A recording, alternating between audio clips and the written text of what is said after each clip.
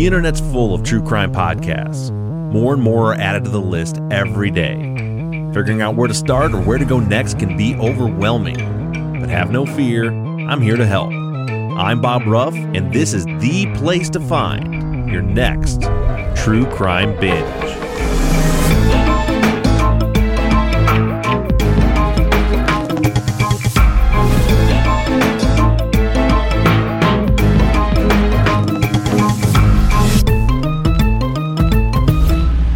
All right, after that was, Sarah, I think you can agree that was the most ridiculously complicated audio setup I've ever been through. Yeah, it definitely was. It was the blind leading the blinder, I think would be fair. Yeah, we were just discussing before we hit record. I'm here with Sarah Ferris from the Klooghless podcast, spelled Klooghless. Interested, and we'll explain why later. It's spelled that way. But neither of us understand technology hardly at all. And so we decided, you know how we can make this work? Let's figure out the most complicated possible way to set up the audio. So we nailed the brief. Yeah, we got it. Yeah. So hopefully this is all going to work out and it'll sound super clean. But Sarah, thanks for joining me all the way from, you're in London, right? I am in London. Yeah. And you're from New Zealand. Yes, I am. Yeah, I'm originally from New Zealand, but I've been in London for about, almost 12 years now. Okay. So, and when we're speaking, I don't know when everybody's going to hear this, but CrimeCon UK just happened. I thought about going, but it was too close to the other CrimeCon. It's just too much travel and stuff for me. But you said there was a near disaster at CrimeCon in London this year. Honestly, it was snatched from the jaws of defeat from the most amazing CrimeCon team. But we had an actual fire on the Saturday night of CrimeCon. And I mean, you couldn't have paid for it. We literally had flames and a cordoned off scene outside the CrimeCon building. So people were kind of thinking, oh, is this all part of the experience? But honestly, the team at CrimeCon did so well. So we managed to crack on and had an amazing event. Yeah, it's great. I love CrimeCon. You can never have too many. Right. So, I mean, we're talking a fire, like you guys were outside and could see flames from outside? We couldn't see flames from outside, but it was billowing up from the kitchen apparently underneath. So, yeah, I think it was an electrical fire because I think then after that we sort of were using our torches and things like that. Felt very much like a detective in a crime scene sort of situation afterwards. So I think everybody got just a little bit of, we should have been, had to pay more for those tickets, to be fair. Right. So that happened Saturday night. Did the event continue then with no power, or did the power eventually come back on? Well, the hotel didn't get the power back on, but the CrimeCon crew managed to sweep in, I don't know where they got them from on a Sunday morning, but lights to light the hallway so people could actually access the building. So, yeah, they did amazing. And we managed to catch up and get all of the content that was on the schedule back on track by sort of mid-afternoon. And away we went. So, yeah, it was great. Nice. Did you happen to come across, I have two very good friends in London that I know are there, Kayla and Lindsay, and they run the Just Killing Time, this subscription box deal. Did you come across them at all? Well, no, because I was pretty much chained to the podcast row, and I don't think they were in podcast row. I think they might have been on the level below us, so I didn't get out probably much. I was either doing a podcast live or, chained to my desk. They're the ones that brought me over to do my UK tour a few years ago. Very cool people, and they do like a monthly subscription box where you get every month they send you, all kinds of true crime paraphernalia and goodies and stuff every month. That's justkillingtime.org, I think, people. Not a sponsor, but check them out. They're based out of the UK. And so Sarah, you make all kinds of podcasts. You've been making podcasts for a minute. I see that you is it you host? Is it currently or already did? There's two other true crime podcasts, Stop the Killing and Conning the Con. Are those still ongoing? Well, so Conning the Con is the reason that I ended up doing podcasts in the first place. And it only came out about a year and a half ago. And it probably makes sense for me to tell you the why I did that one because and how I ended up in podcasting from that point because Conning the Con was actually the true story of my little sister's experience of dating a serial con man. So she had swiped right on Tinder, as you do.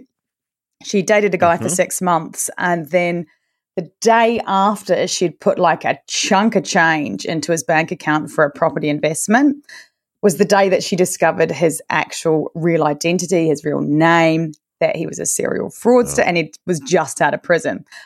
But the kicker was he didn't realize she'd discovered his real identity at that stage.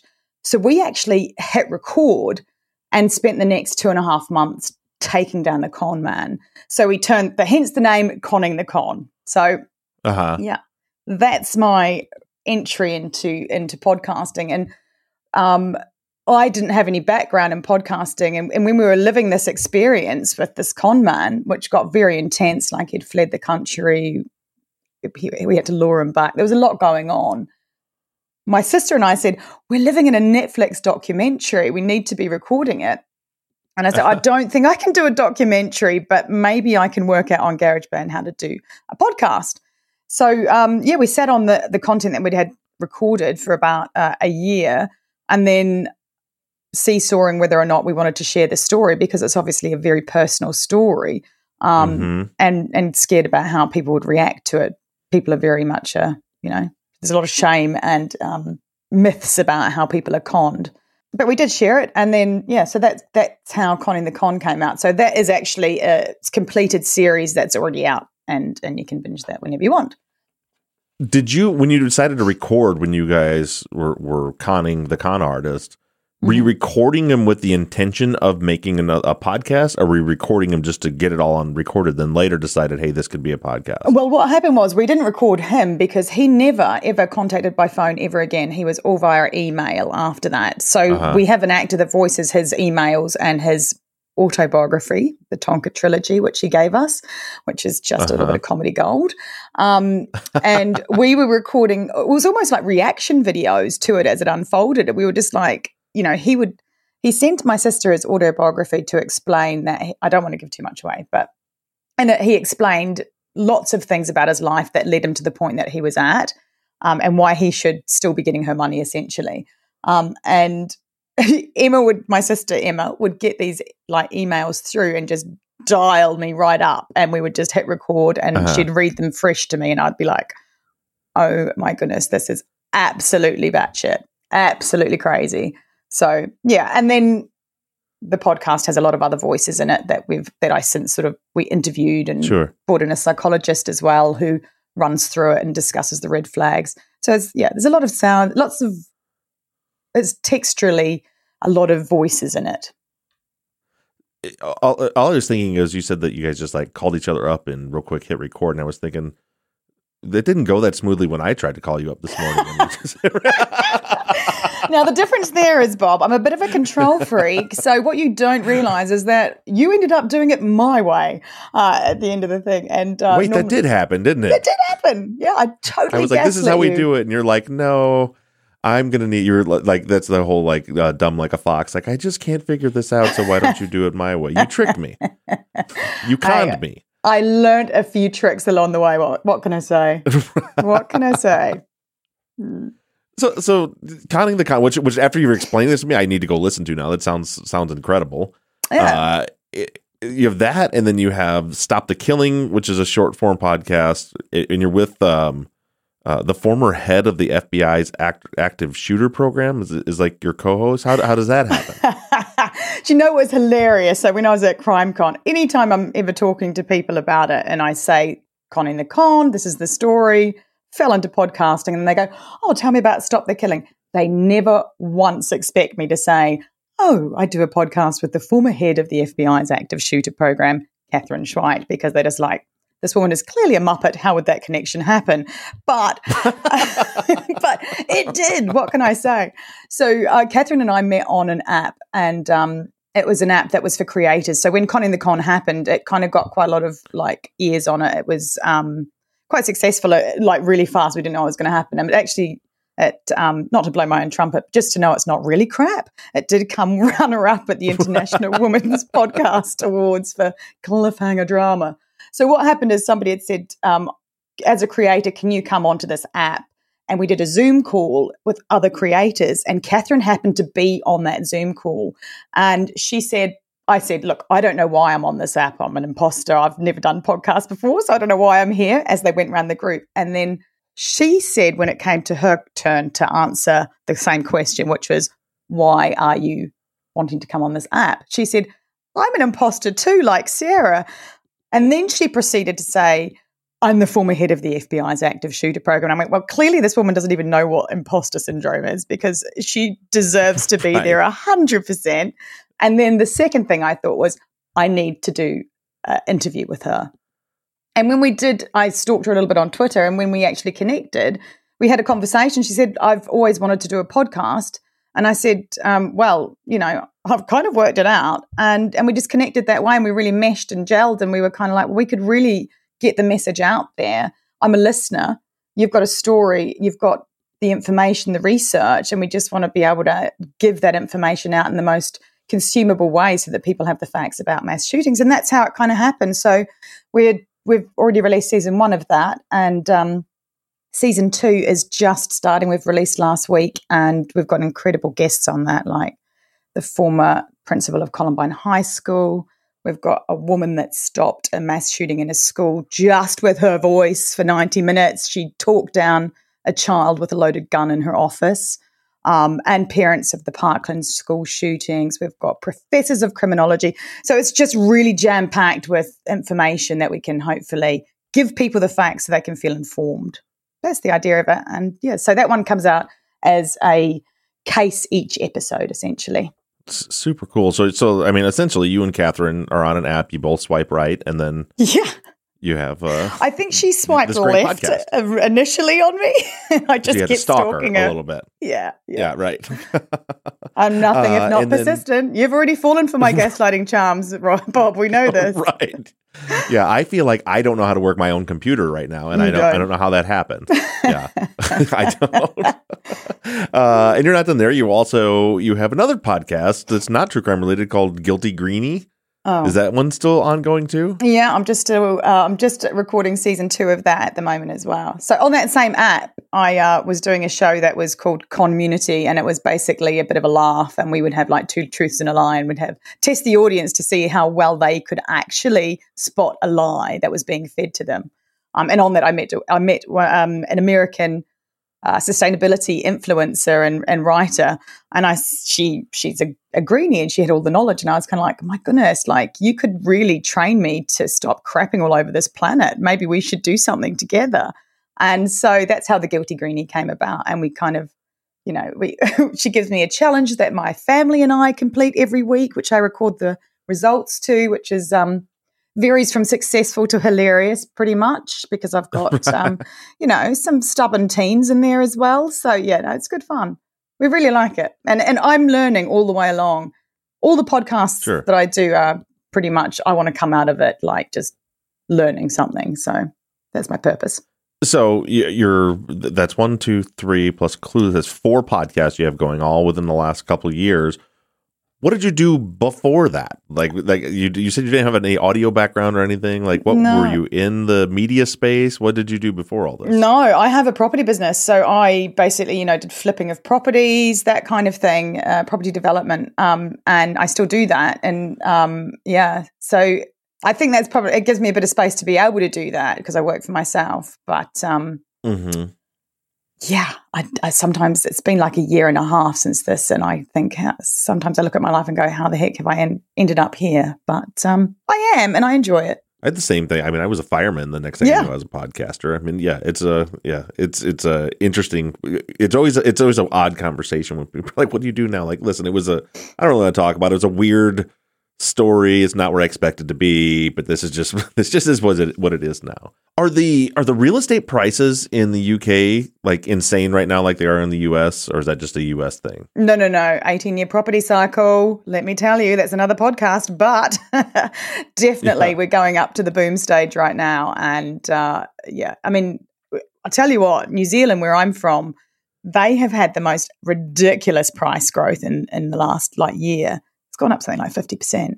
Oh, that's nothing. And in the U.S., I mean, at least in our area here in the Midwest, like house prices have doubled in like 100% gain over a 2-year period. I mean, and you see it all. You see people listing houses for $600,000, and you can look on Zillow and see they bought the house 2 years ago for $250,000, and then they're selling for over asking. Like it's insane. I didn't know.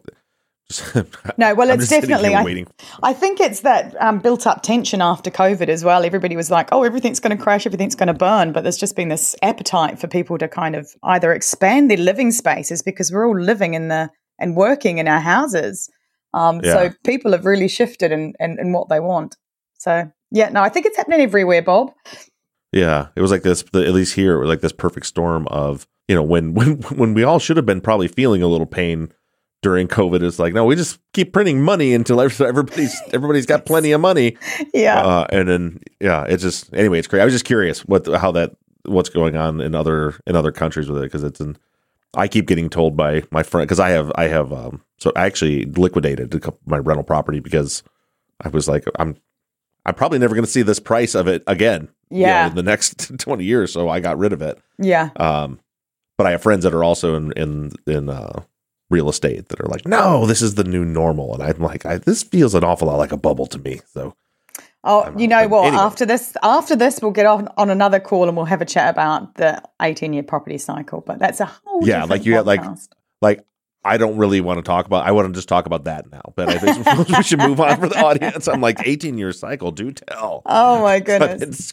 That's the only other podcast experience that I had was I had been on a property podcast as a guest at times. So that would be the only window into podcasting that I'd had. True or false? We should expect in the next couple of years these prices to come plummeting down. I would say it's predicted.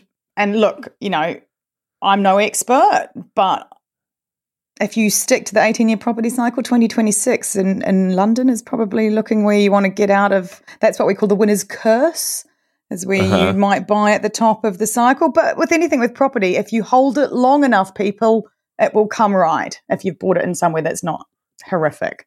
Right. Get your tips here. Sign up to my property podcast, which I don't actually have, but I've got an opening for one more in my life. Listen, Sarah, you and I will start a podcast all about real estate property. I have no background or no expertise whatsoever, neither. Which, that's never stopped me from making a podcast about something. We'll just go, just go with it. I think I'm proof of the pudding that that's true. Right. There you go. All right. So now tell me, so the podcast we're talking about today is called Klooghless, the Long Con. And again, Klooghless is Klooghless. Named after Barry Klugh, who is our going to be our subject today. Mm-hmm. But it covers the story of one of the largest Ponzi schemes in New Zealand history. And again, your family gets conned a lot. I know. Because this again has a connection to your family. So you kind of explain like what the podcast is about. Yeah, where to start with that one. So a month after my little sister Emma had discovered that she was dating this serial con man, my parents-in-law, so, related on my husband's side of the family, discovered that they were in this Ponzi scheme, that they had actually been with an authorized financial advisor. So he was government approved, and he had actually known them for 40 years and hadn't really, so 40, hence the name Klooghless the Long Con. And as you alluded to, his name is Barry Klugh. Spelled Kloogh. So the only good thing that man ever did was give me that brilliant pun for a title. It's a perfect, clever name. I love it. I know. God, he just served that up on a platter for me, I swear. So there was 81 victims and $16 million that went west. And what he really did was he kind of groomed an entire town in New Zealand for 40 years. And he would start with, he had several kind of methods in his playbook, but what he tended to do is because he had such a long time before he got caught, he would start with things like an insurance policy and then, build the confidence. And then over time, that young family that had taken out an insurance policy would be ready to have a little bit more money. They've paid off their mortgage, so they would then have some money to invest. And who are they going to go to but this financial advisor that has done the insurance policy for them maybe 10 years beforehand? So he just gently groomed people in so many different ways, and he was very much embedded in the community. He was in the like operatic societies, are very much into amateur dramatics.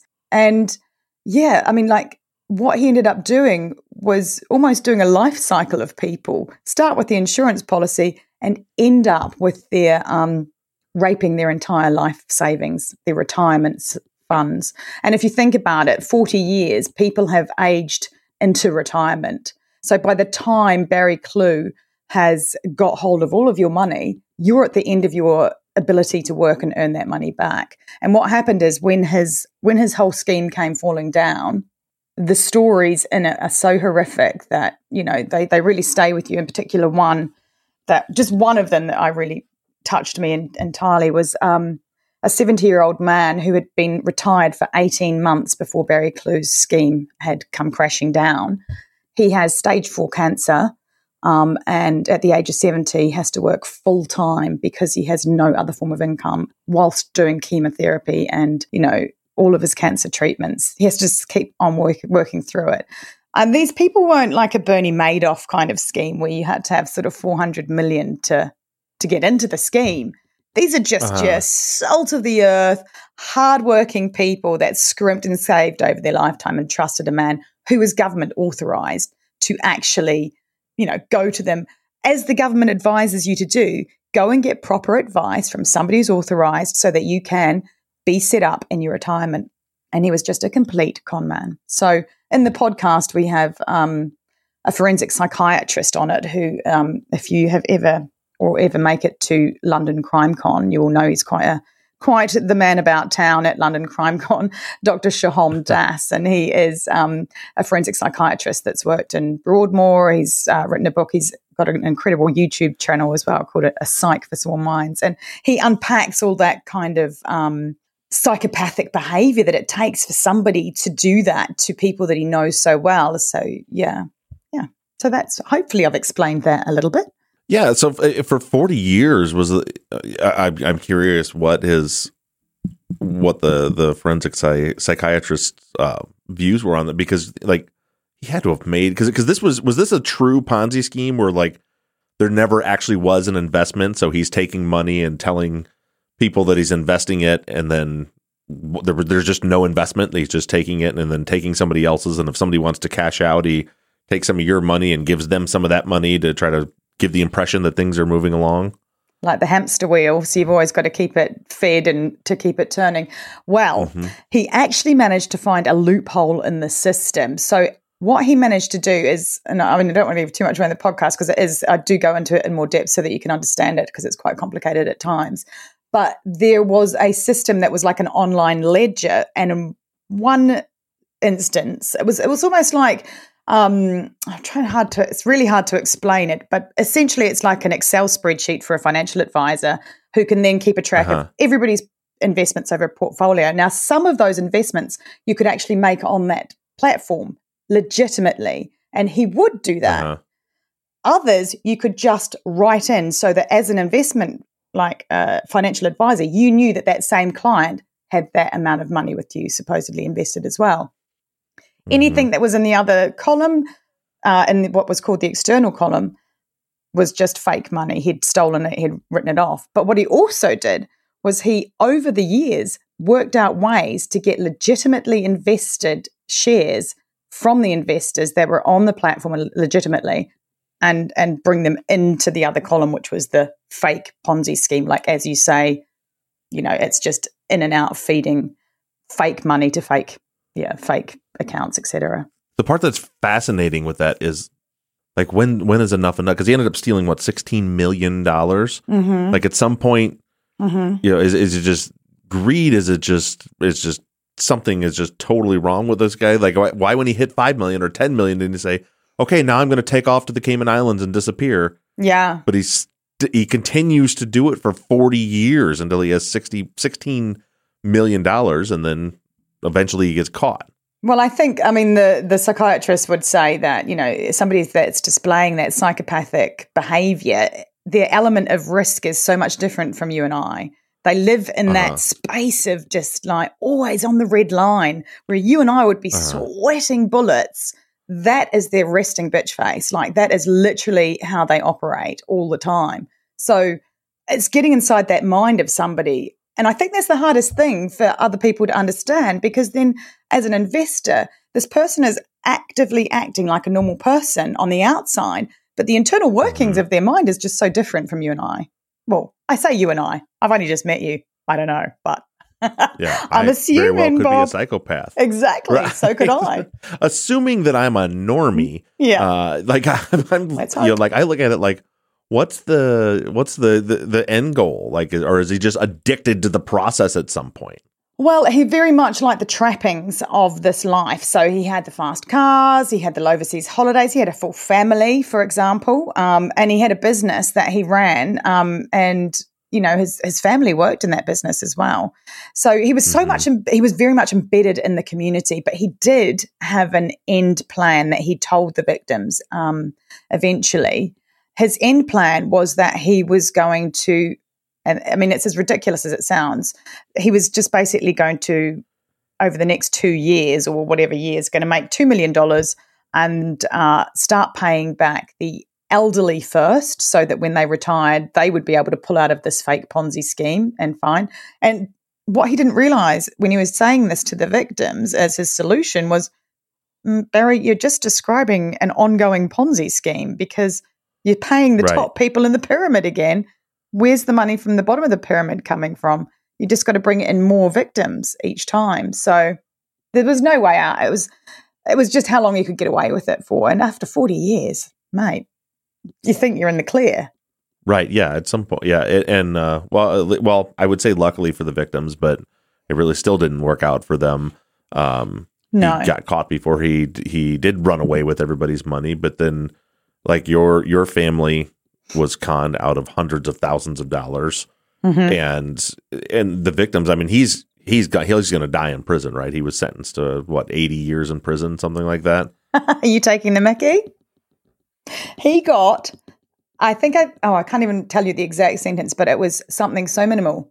So, well, in my mind, let me clarify. He got the scales of justice got him. Yeah. What did you just read? It's 8 years that he got. I read Erica's note wrong, and I assumed, because this is so awful, it was 80, but I see now that it says he was sentenced to 8 years and 10 months. Do you know what's really, I mean, that's what you weigh up the scales of justice. On one side, you put $15 million and 81 victims, and then what does that actually equate to? 8 years. He'll be out in 5 now. And he'll be able to go back and live a life where all of these people are left holding the baby, essentially. They've got nothing. Yeah, because they got, with the compensation that they got when this was over with, they got, 2.5 cents per dollar, approximately, of what they had lost. And that's yet to be seen. I don't think that'll even come to fruition, because the process of getting that money out is, it's just so difficult. There was nothing left. Either he's hidden it. I mean, the real big question is, what happened to the money? But nobody knows. I mean, like, the forensic trail that happened, it just looks like it was frittered away and either keeping the Ponzi scheme going. So part of it was, people taking money out, people putting money in, and then it was coming out the other side. And then he was living this lifestyle where, he had all these least expensive cars. He was doing holidays all over the world. Yeah. Just spent it all. Just spunked the money. That's terrible. Well, how did it work out for your parents? I mean, your parents lost a significant chunk of money. Were they diversified enough that they were able to still take the loss and move on with their retirement? Yeah, well, I mean, they would say that completely devastated. Yeah, I mean, seriously, regardless of how much money they lost or if they had anything to carry on with, the mental and emotional trauma of having it happen to them and all of the other victims is heavy, very heavy. And they were lucky enough that they had diversified a little bit, so they're not going to be brought to their knees by this. However, a lot of the other victims have been brought to their knees by it. And particularly episode 4 in the podcast, people say, why didn't you warn me to hydrate first before that episode? Because it's really, really unbelievable what he does. Yeah. I mean, there's a man in there that loses $45,000, and he said, I feel lucky I only lost $45,000 compared to the other victims. So at what point in life has that become you feel lucky? I think that puts in perspective how much pain there is that he's caused.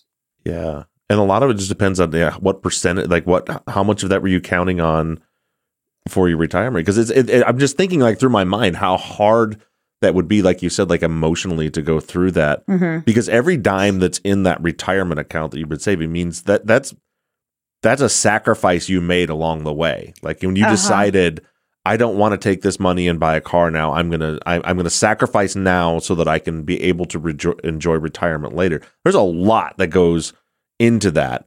And then to find at the end, like someone just stole all your money and all that sacrifice was for nothing, and you have nothing left. It's awful. And like you say, I mean, that's exactly what I say in the podcast.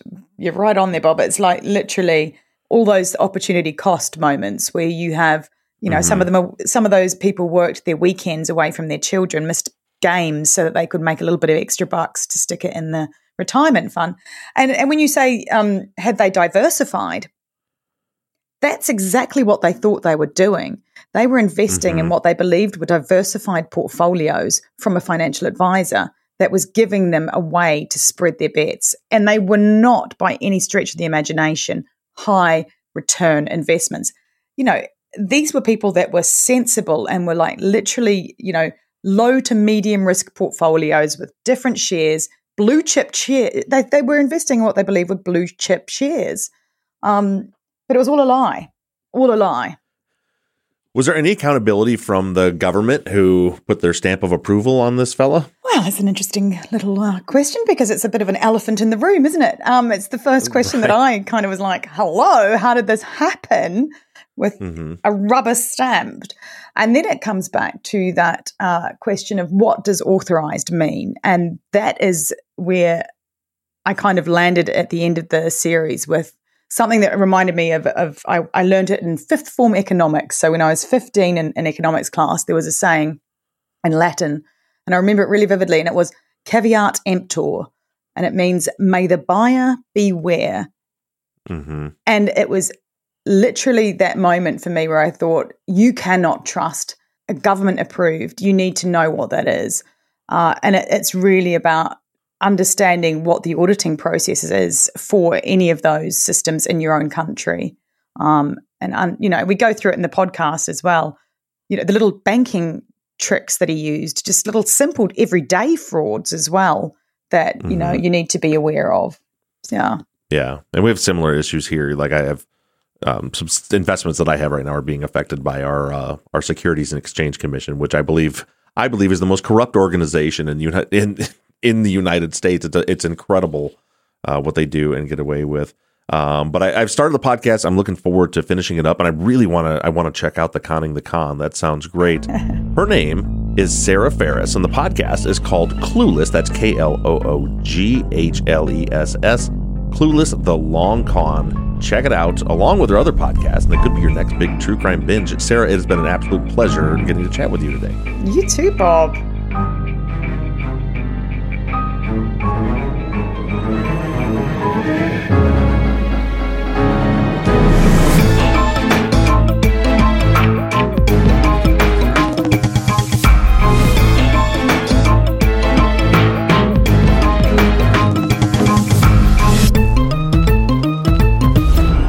True Crime Binge is an NBI Studios production and is distributed by Audioboom. Produced and edited by Mike Bussing. Music and artwork by Shane Yoder of PutThemInASong.com. Our website, TrueCrimeBinge.com, was created by Katie Ross of CreatedInTandem.com. If you're a listener and would like to recommend a future guest or a podcaster that would like to request an interview, you can do so right on our website. And again, that web address is TrueCrimeBinge.com. If you're enjoying the show, please do me a huge favor and take a minute to rate and review us on iTunes or whatever platform you're using to listen. And make sure you give us a follow on social media. We can be found everywhere at True Crime Binge. Thank you so much for listening, and make sure you tune in next Wednesday morning for another podcaster, another case, and another True Crime Binge.